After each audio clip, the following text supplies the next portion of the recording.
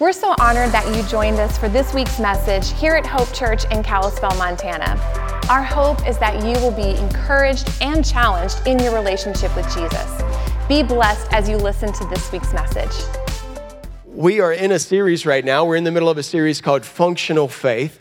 And really the idea behind this series is that we want to help you to get some handles on these common practices of our faith. There are certain things that if you look at the Bible, there are certain things that are like these elements of our faith. And sometimes you wonder, like, how do I actually live that out? How do I do that thing? And the idea behind this series is to try to give you a little bit of help. So we're so glad that you join us for this series, especially if you are watching online today or joining us from Eureka. Can we just say thank you and welcome everyone joining us online and in Eureka today? Thank you for being a part of this. Pray that it ministers to you. So in this series so far, we just talked about what functional faith is.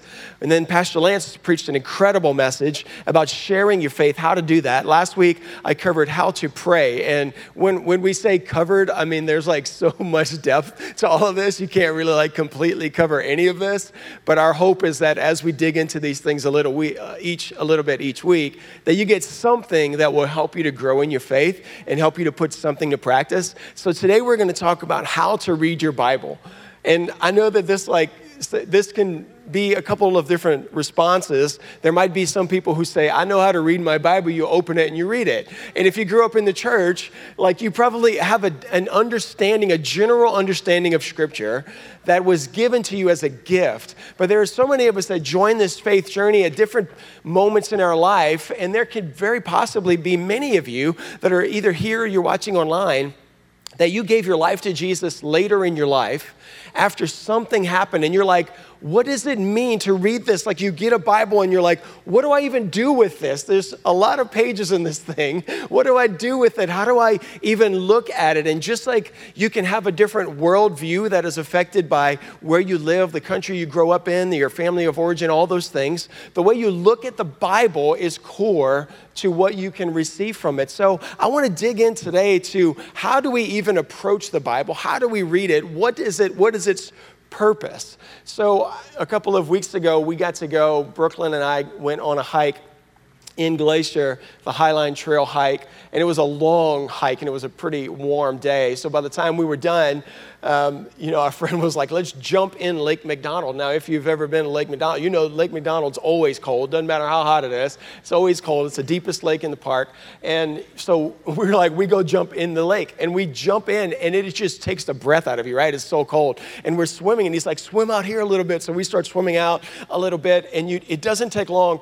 Lake McDonald's one of the clearest bodies of water I've ever seen. Coming from Louisiana, it's not saying a lot, but apparently it is one of your clearest lakes as well. So we're out there and we're swimming and I see like the rocks are just disappearing.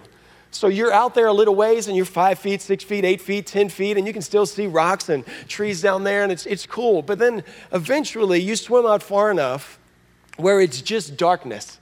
And it's just deep. And all of a sudden, this sense of dread kind of hits me. It's like, if I lose my endurance here, no one will ever find me. I would just like go to the bottom of this lake. And the depth of the lake was a little bit intimidating to me.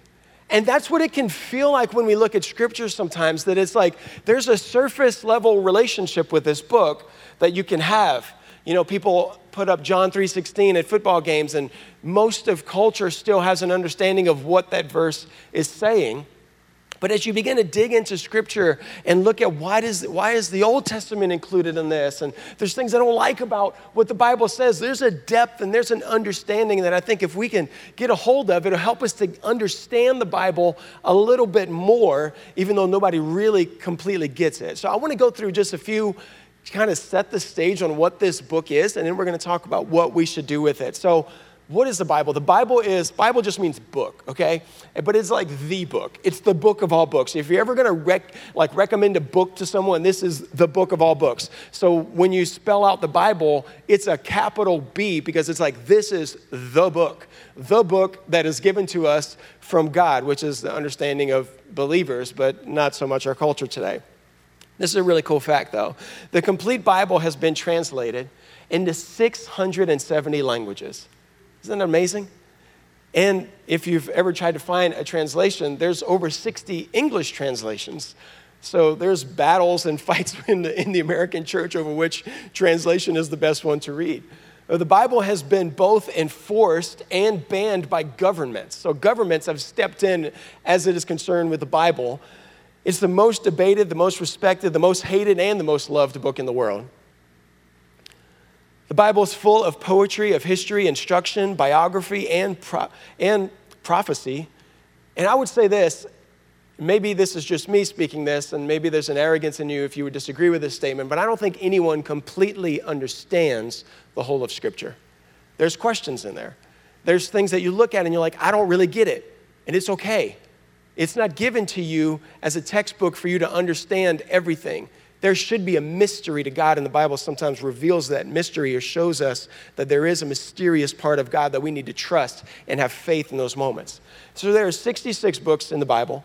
40 authors combined together to write these 66 books. And there's an incredible and exceptional unity and consistency across 1,500 years of this book being put together.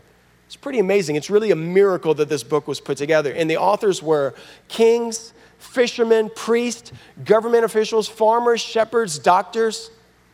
And I think one of the things that's the most amazing about the Bible is what it is, what it does. It's the Word of God speaking to us about Jesus, about who God is, about us, about humanity, about the past, about the future. And the most amazing part is not just that it's a historical book, but it is that God is speaking currently to us through this book. So when you open up the Bible, it is not just something God did say, but God is saying, and God will continue to speak. Every time you open up Scripture, I can read the same verse again and again, and there's something new because God is still speaking through it. The Bible says that His Word does not return void. There's never a moment when His Word goes out and does not produce something. That's what His Word does. This funny thing, though, about Scripture is that Scripture can also be used and has been used through history as a weapon. So there is an interesting part of Scripture and what we do with the Bible that we should be aware of, and that we can bring our own interpretation or what we want into Scripture.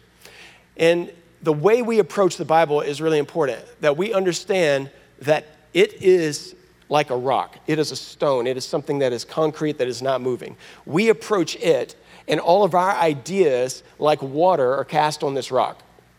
And everything can break in response to this rock. This rock is the thing that it was before us, it's going to be after us, it outlasts us. It is more important than my opinion. But today we live in a culture where everyone's opinion matters, and your opinion is the truth. It's your truth, right? That's the culture we live in. And if we approach Scripture from the mindset that I have a truth already that I'm coming with, then we can distort and pervert what Scripture is actually saying. And many evil things have been done over history using the Bible as a weapon. And there was a time we went on a mission trip not that long ago to Mexico. And as many times as I've been to Latin American countries, I should have learned Spanish by now, and I don't really know Spanish. So we're all trying to speak the language, and we come up with these, we learn these cute phrases, and we, do a Google search for what does this word mean. So people on our team, where we're in Mexico, it's July, and it's hot as can be, and we're talking about how hot it is. Now, if you know Spanish, you probably know that whenever you say, I am caliente, you're not saying it right. So I'm trying to say, and we're all saying, our team is trying to say, I'm so caliente, I'm so hot. That's what we're trying to say. And someone stopped us, one of the people there on our team who was from Mexico is like, hey, you need to stop saying that, because what you're actually saying is you're not saying I'm hot. What you're saying is I am in heat, basically, is the phrase that you're saying, and you're telling children. So we're saying I'm hot, and people are chuckling, and we're like, what is going on? What's so funny about being hot? And they're like, no, you're saying something that we don't say. The word is calor. You should be saying I'm calor. And we didn't understand it. We had our own idea that we were trying to interpret their language, but we didn't fully understand it. And I think there's a potential for something similar in Scripture if we try to just interpret it based on what our current knowledge is. And we think this must be what the Bible means because this is my perspective. And I love how Paul even challenges Timothy. He tells young Timothy, who's going to be using the Word of God to minister to people, he says, be careful, Timothy. You need to rightly divide the Word of God. You need to correctly interpret or explain the Word of God, meaning there's a lot of wrong possible interpretations. So I want to go into a few different things, and if you're taking notes, here's a few points that can help you as you look at Scripture. First thing is this: trusting Scripture is core to receiving from Scripture.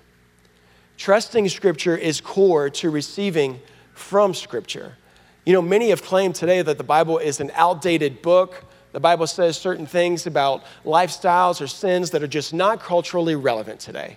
It can't possibly be relevant. So then what ends up happening is people look at the Bible and they say that part is outdated because it doesn't match my opinion and my feeling and what I wish that it said. So if that part's wrong, then all of it must be wrong. And if you see fault in Scripture and you begin to find problems because you don't like what it says, then what's stopping you from dismissing all of it? It's either all true or it's not true.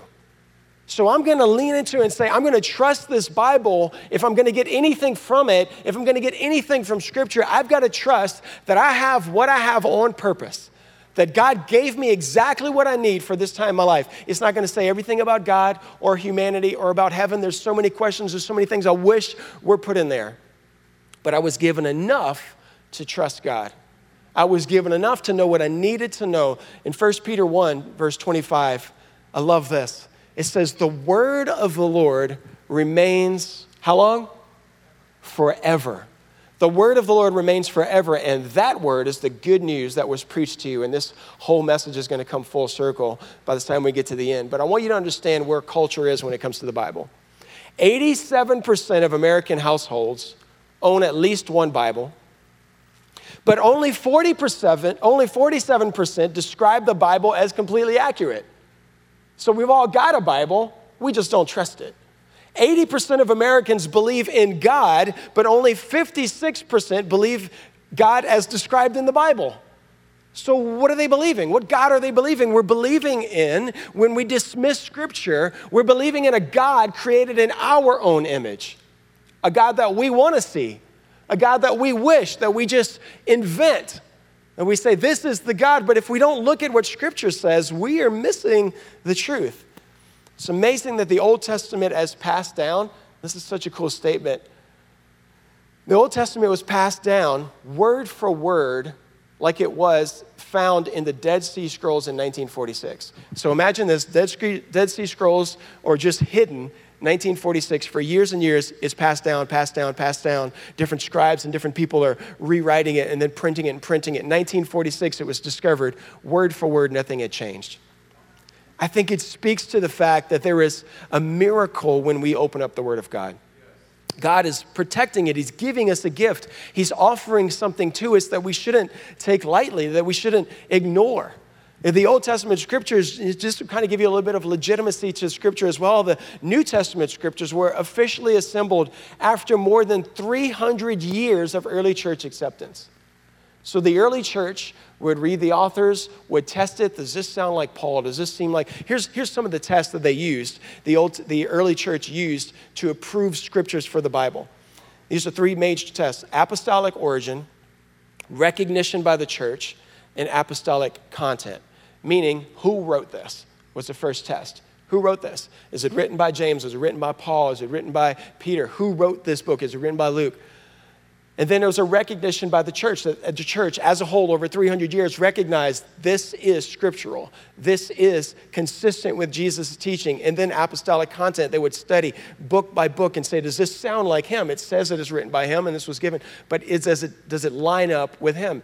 And there's one book that Hebrews were like, we're trying to figure out, not sure, sounds like Paul, could be Paul, but we're not certain.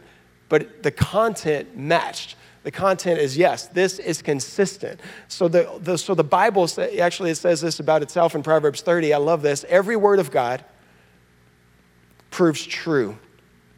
He is a shield to all who come to him for protection. Do not add to his words, or he may rebuke you or expose you as a liar. And I love this challenge from Scripture is saying, trust what's here. Don't try to add to it. Don't try to take away from it, but it's given to you as a gift right now. And it's funny how when we don't like something in Scripture, we can tweak it, we can ignore it. I even do this with Scripture sometimes. Like if I'm reading through the Bible in a year or something, there are certain books that I get to and lineages, and you're like, I don't feel like reading that. And because of my preference, I don't feel like reading that. I can skip over some really cool little things like the prayer of Jabez, for instance, that's just thrown in the middle of a bunch of lineage verses. And I think if we're not careful, we can say, you know what, I don't like that part of Scripture, so I'm going to read this part. But Scripture interprets Scripture. So if you have something you're trying to figure out an answer to about Scripture, keep reading Scripture. And your answers are going to begin to come up to the top. So God's character is found in the Bible. It doesn't come from us, but it comes from something outside of us, this gift of the Bible given to us. 2 Peter 1 says this in verse 20 and 21, above all, you must realize that no prophecy in Scripture ever came from the prophet's own understanding or from human initiative. No, those prophets were moved by the Holy Spirit, and they spoke from God. So there's a tendency for people to say today, oh, that person wrote that. And there's a movement across the church where people are like, I don't like Paul. I don't like Paul because Paul's too mean. So they dismiss Paul because Paul's too abrasive and he just tells the truth. And I think that we've got this idea that like, man just wrote this. And we're like, well, I don't trust him. I don't like him. He had to be flawed. The Bible says that God spoke through these people. It wasn't man's own ideas, but it is God that gave us this. And if we don't trust Scripture, then we end up compensating because we're looking for answers. So we end up compensating for the needs that we find, the questions that we have with worldly wisdom, with a Facebook post, with a conspiracy theory, with a politician. Those things end up being the source of our life and wisdom and security if we're not careful. And we need to find our hope in God, and I think the Bible gives us the clearest picture of the character of God. It doesn't come from just within. I love that God speaks to us still today by the Holy Spirit in a prophetic way. But even that, when you feel something in your spirit, should be confirmed by the Word of God. There's not going to be any new revelation that is spoken. Anything that is spoken today is going to be confirmed by the Word of God. There's no new gospel coming. It's all right here. If you don't know Scripture, then you can be easily deceived. I was at Disney World a couple of years ago with our family, and I noticed there's an area that you can go in that's like the Wild West area. And there's all these, Disney does an incredible job with all these decorations, and there's these cacti? Is it cacti or cactuses? Cactuses, right? Cacti? Okay, so cacti. There's all these cacti all over the place as decorations. And one of the things I noticed is as I'm in line walking by these cacti, they're real plants, okay? This is a real cacti. And every single cacti had every single thorn meticulously removed so that Disney could be the happiest place on earth. No thorns, no danger. Got to make sure everybody's safe. We don't want any lawsuits. We want everybody to have a great time. And I thought that is really the perspective of our culture today, that we try to remove everything that could potentially cause pain. We want to make sure that everybody's safe as can be, and Scripture doesn't play that game. Scripture gets in your grill, and that is a good thing. There needs to be some thorns that we allow to come in to say, oh, I don't like, man, that doesn't feel good. When I look at that, there are verses, I'll just be real honest with you, there are verses I don't like to read. There are verses I read and I'm like, oh, my flesh is like not loving this right now. But it is something that I need in that moment. So a statement's level of difficulty does not determine its truth. Either way, if it's too difficult or if it's too easy, it doesn't make it true. What's true is true. And I want to look at Scripture and understand that what is being spoken to me, what's given to me, I can trust it. I've got to trust it. Jesus says this in John 6. Jesus gives this illustration about how he is the bread of life. And he starts speaking and he says these really odd things about how you've got to eat of my flesh and drink of my blood. And people are like wigged out a little bit. So it says this in verse 60, many of his disciples said, this is very hard to understand. How can anyone accept it? Jesus was aware that his disciples were complaining and he said to them, does this offend you? Then what will you think if you see the Son of Man ascend to heaven again? The Spirit alone gives eternal life. Human effort accomplishes nothing. And the very words I have spoken to you are spirit and life. But some of you do not believe me.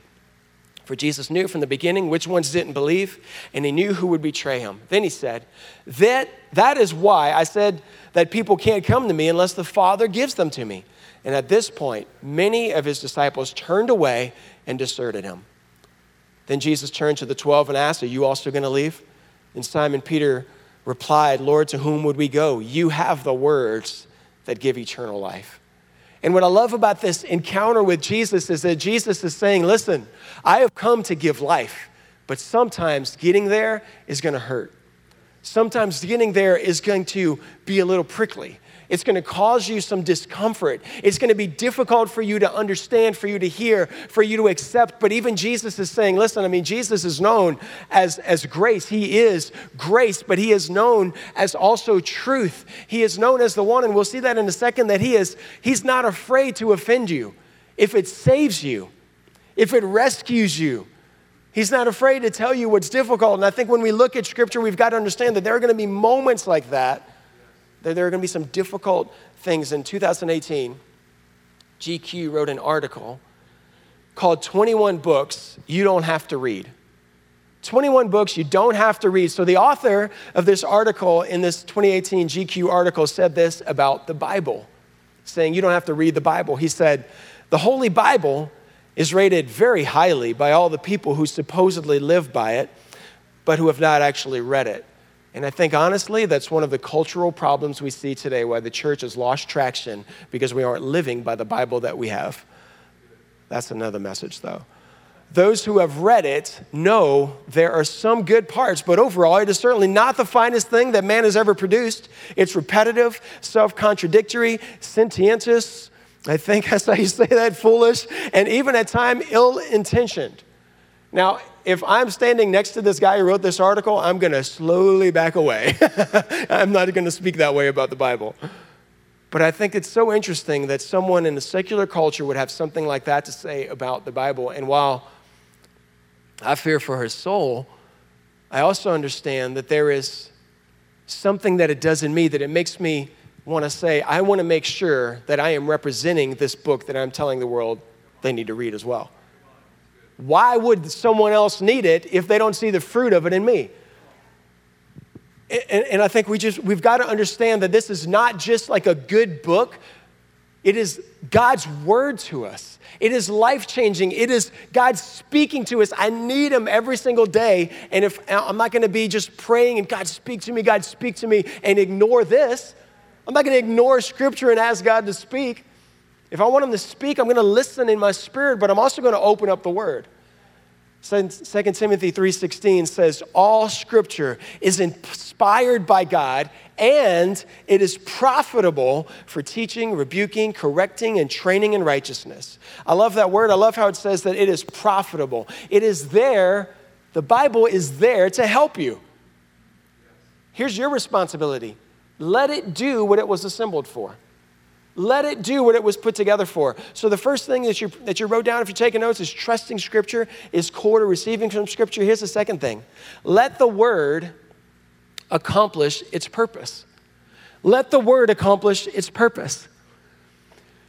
So when I grew up in the church, I grew up in an AG church, and we memorized the New King James Version. We remember, not the whole Bible, that would really be impressive, but we memorized Scriptures. We memorize Scriptures, and I remember today, even when I'm searching for Scriptures, like if I'm preparing for a message or something, I have to search in the New King James because that's how I remember it.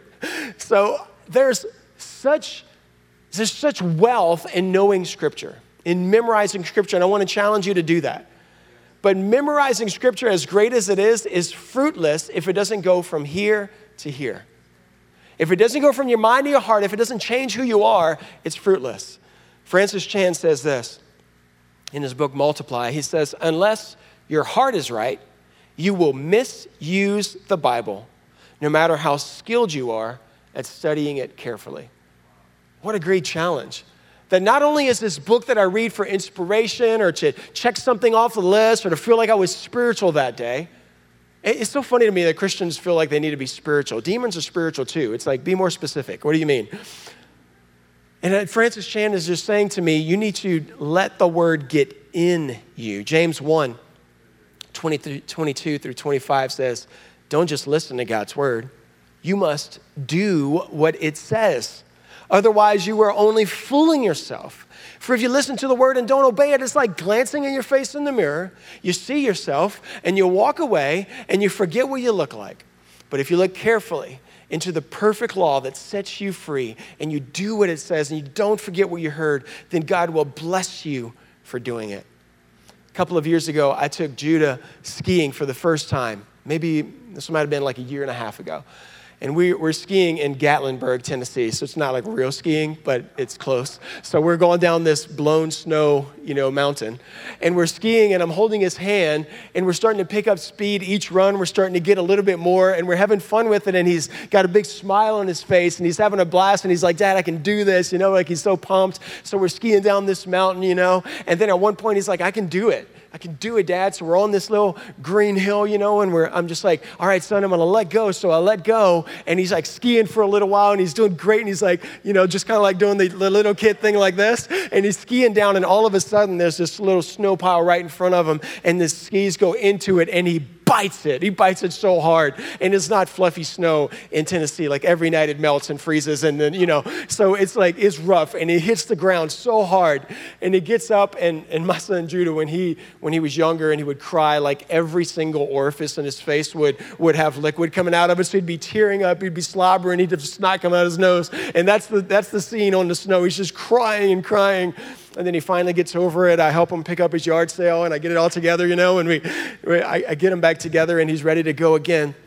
But I was reminded that there was something I had. It was experience skiing. So I ski. I was trying to teach my son, and he had this head knowledge and this little bit of confidence. But what skiing is, and the techniques and the feeling of it, it becomes natural after a while.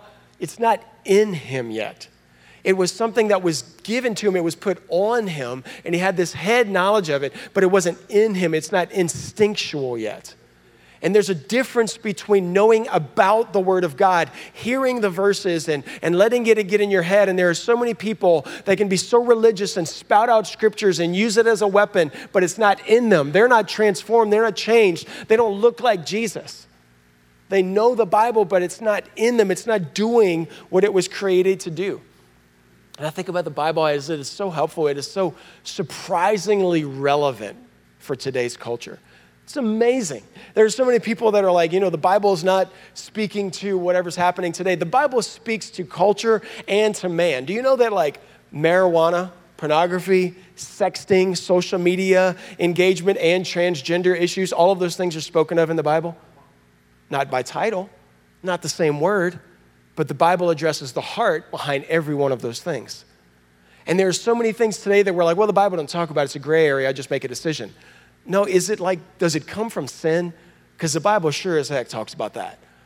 So there's got to be, when it gets in you, it begins to transform the way that you think. And in Hebrews 4, verse 12, this picture is so good. It says, the Word of God is alive and powerful. It's not dead. It's not just a history book, but it is alive for right now. It is sharper than the sharpest two-edged sword, cutting between soul and spirit, between joint and marrow. And then what does it do? It exposes our innermost thoughts and desires.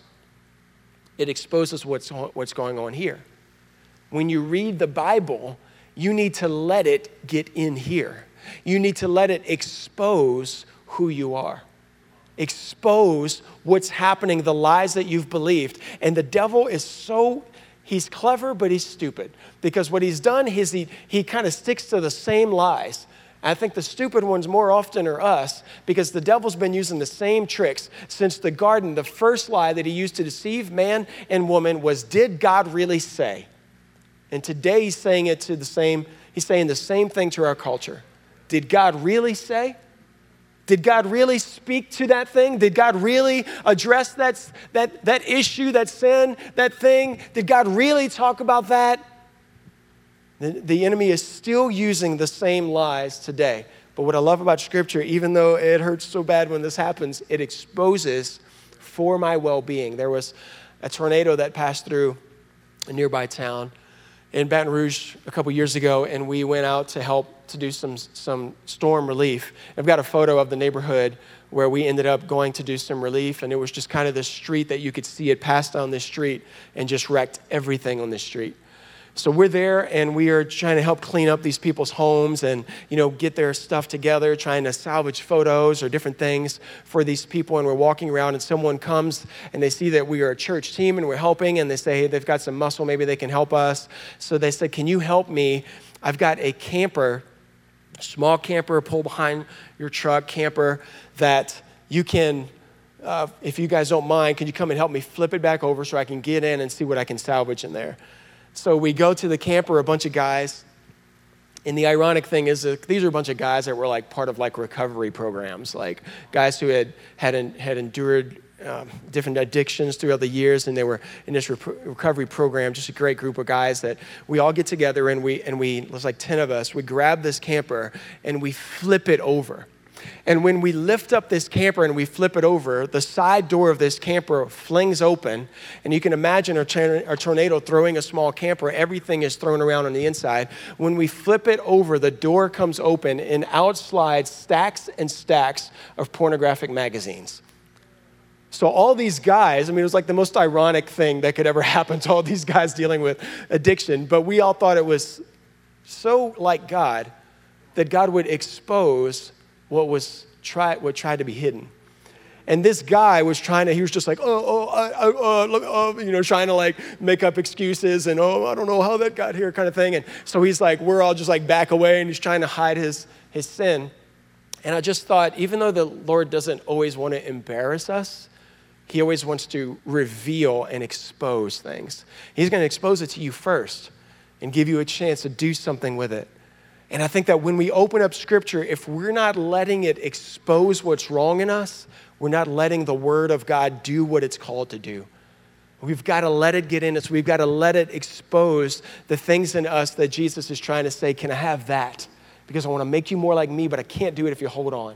If you hold on to that thing. So the Old Testament, let's look at just a couple of things about the Old Testament as we transition to this last point. The Old Testament is known as the Jewish scriptures. Before we had the whole complete Bible, the Jewish people had the Old Testament. They had the Torah, and they had all of these prophetic works, and together it is known as the Jewish scriptures. So they tell the story of the Jewish people under the Abrahamic covenant, the covenant God made with Abraham. This is the scripture that they have. The New Testament, or what's known as the Christian scriptures, tell the story of Jesus and the early church under the new covenant that God made with all of humanity through Jesus. So you've got these two books that come together. And what's amazing about these two books, in Old Testament and New Testament, is that you see Jesus centrally pointed out and pointed to through all of it. So whether you're looking at the Old Testament or the New Testament, you see all of Scripture pointing to Jesus, revealing him and speaking of him and prophesying of him. And when you think of Scripture and you think of all that's there, there's a wealth of it. And it's funny, like after you watch a movie the second time, you know how like you can look back and you're like, oh, now I see he was a bad guy the whole time. Yeah. I see what he was doing right here. I see how I was. Well, when you have the whole of Scripture, we have such a gift that we can see, I see what God was doing. I see why Jesus had to come. I see why all this sacrifice talk and this blood talk, what all this was, I see all of it now. We have this incredible gift that those who lived as those books were being written, they didn't see the picture that we see. And we don't see the whole picture. We still see in part. But we have this gift where we can look and we can see Jesus again and again. Here's the last thing I want you to know. When it comes to reading Scripture, look for Jesus. Every time you open the Bible, New Testament or Old Testament, look for Jesus. We just did a series, In the Fire, where we talked about Daniel and his friends standing strong in a wayward culture. And there's a story of these young men being thrown into a furnace, and there was a fourth man in the fire. And many scholars believe that was Jesus showing up in the Old Testament. The angel of the Lord showing up to Joshua, showing up to Abraham. Many people believe that was Jesus in the Old Testament. The Bible says that he was the word that was spoken, that the earth formed into existence. Jesus is all over. And I think if we miss that, if we don't look for Jesus, we're missing this great gift. In John 1, it says this, in the beginning was the Word, a name for Jesus, okay? And the Word was with God, and the Word was God. And then in verse 14, it says, the Word became flesh and dwelt among us. We observed his glory, the glory as the one and only Son from the Father, full, here it is, of grace and truth. Isn't that beautiful? You can see Jesus in all of Scripture. No matter where you read, get this, even in lineages. You look in lineages. The book of Matthew opens up with lineages, and it talks about where Jesus came from, and there's some powerful things in there as well. There is nothing in Scripture that is not useful. When you begin to look for Jesus, you begin to find redemption, you begin to find grace and truth. That's what we need. We need that combination of both of these things. We've got to look for Jesus. And here's what I want you to understand. If someone wrote you a letter or wrote you a book, or wrote anything, my question would be, if someone spends all of this time writing this book, I would want to know, why did you write this to me? What are you trying to say? What's the point of this? What is this? Is it just so that I know the right and wrong things to do? What is it?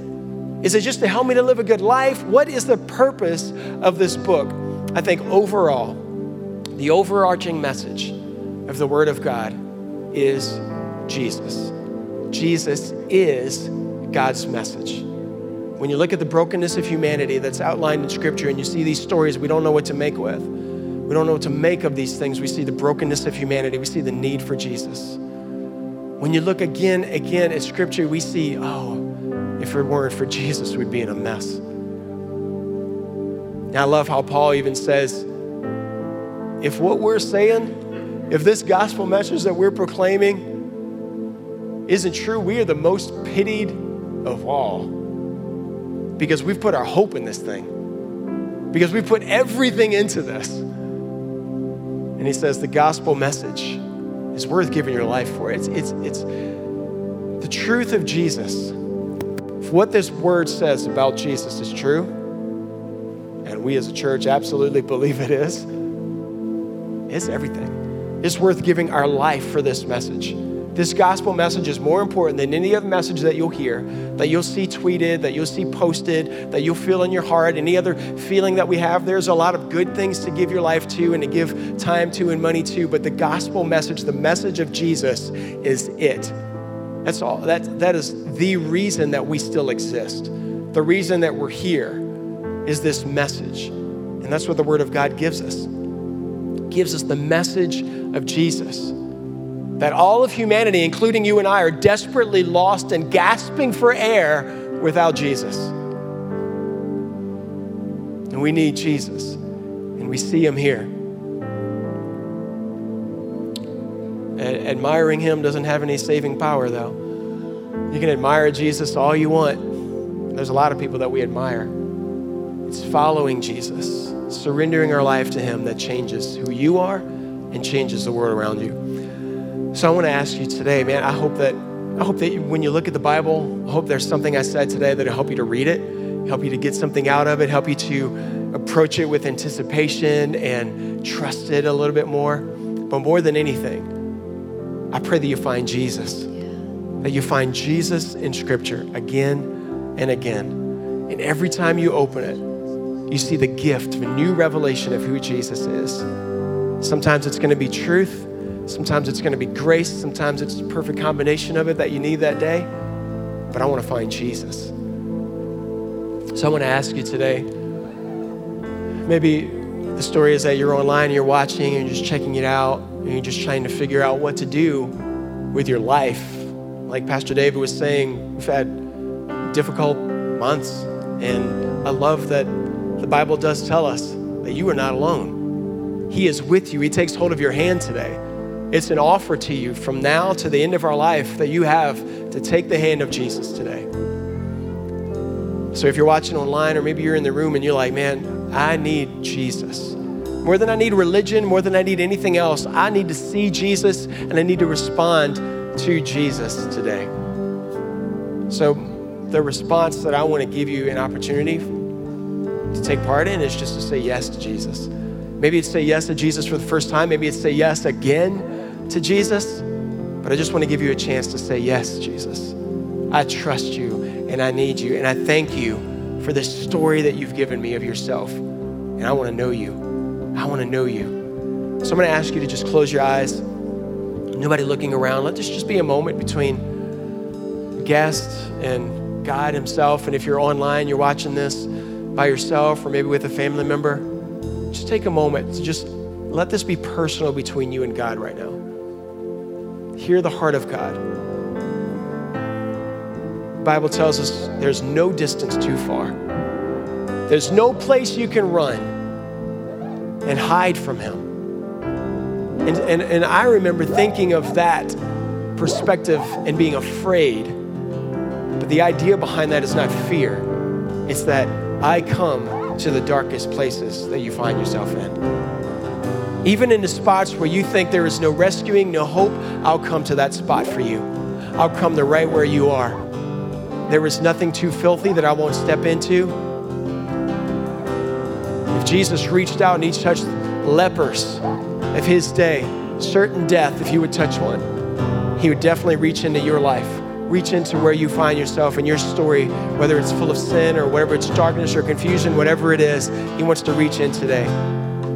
If you don't know Jesus today, or maybe you would be honest and you would say, I've made some kind of a statement of faith before, but I'm not faithfully following Jesus today. And I want to surrender my life to him. I want to give my life to him. I want to trust him with my life. If that's you and you're here in this room and you say, I need Jesus. I need to surrender my life to him. Maybe again, maybe for the first time. If that's you, would you just lift your hand and know who I'm praying for? If you're online too, I want you to comment. I want you to say, hey, I believe, I trust Jesus today. I trust Jesus. I'm going to ask you to stand up. Let's just pray a prayer of repentance before the Lord, just inviting him to come in, saying, I invite you to be a part of my life. I trust you. I trust you. You've given everything to me. You offer me this brand new life, and I want to surrender it all to you. So let's just pray a prayer of just authenticity before Jesus. So let's say this together. Let's say, Lord Jesus, I need you today. I thank you that you came to earth and you lived a perfect life, but you died a sinner's death, my death on a cross. You gave it all so that you could know me, so that I could know you. So today I lay down my life. I walk away from my sin and I choose to follow you from this day forward. In Jesus' name, amen. Amen. Thank you, Jesus. Thank you, Jesus. If you prayed that prayer, whether you're in the room today or you're online, please let us know. We just want to help you to find your next step in following Jesus. So in that Connect card that Pastor David talked about, or online, you can go to hopechurchmt.com/connect. Just fill it out and say, I made a decision for Jesus today. Thank you for joining us for this week's message from Hope Church. If you enjoyed this message, you can easily support the ministry of Hope Church at hopechurchmt.com/give. Also follow us on social media at Hope Church MT. Be blessed and have a great week.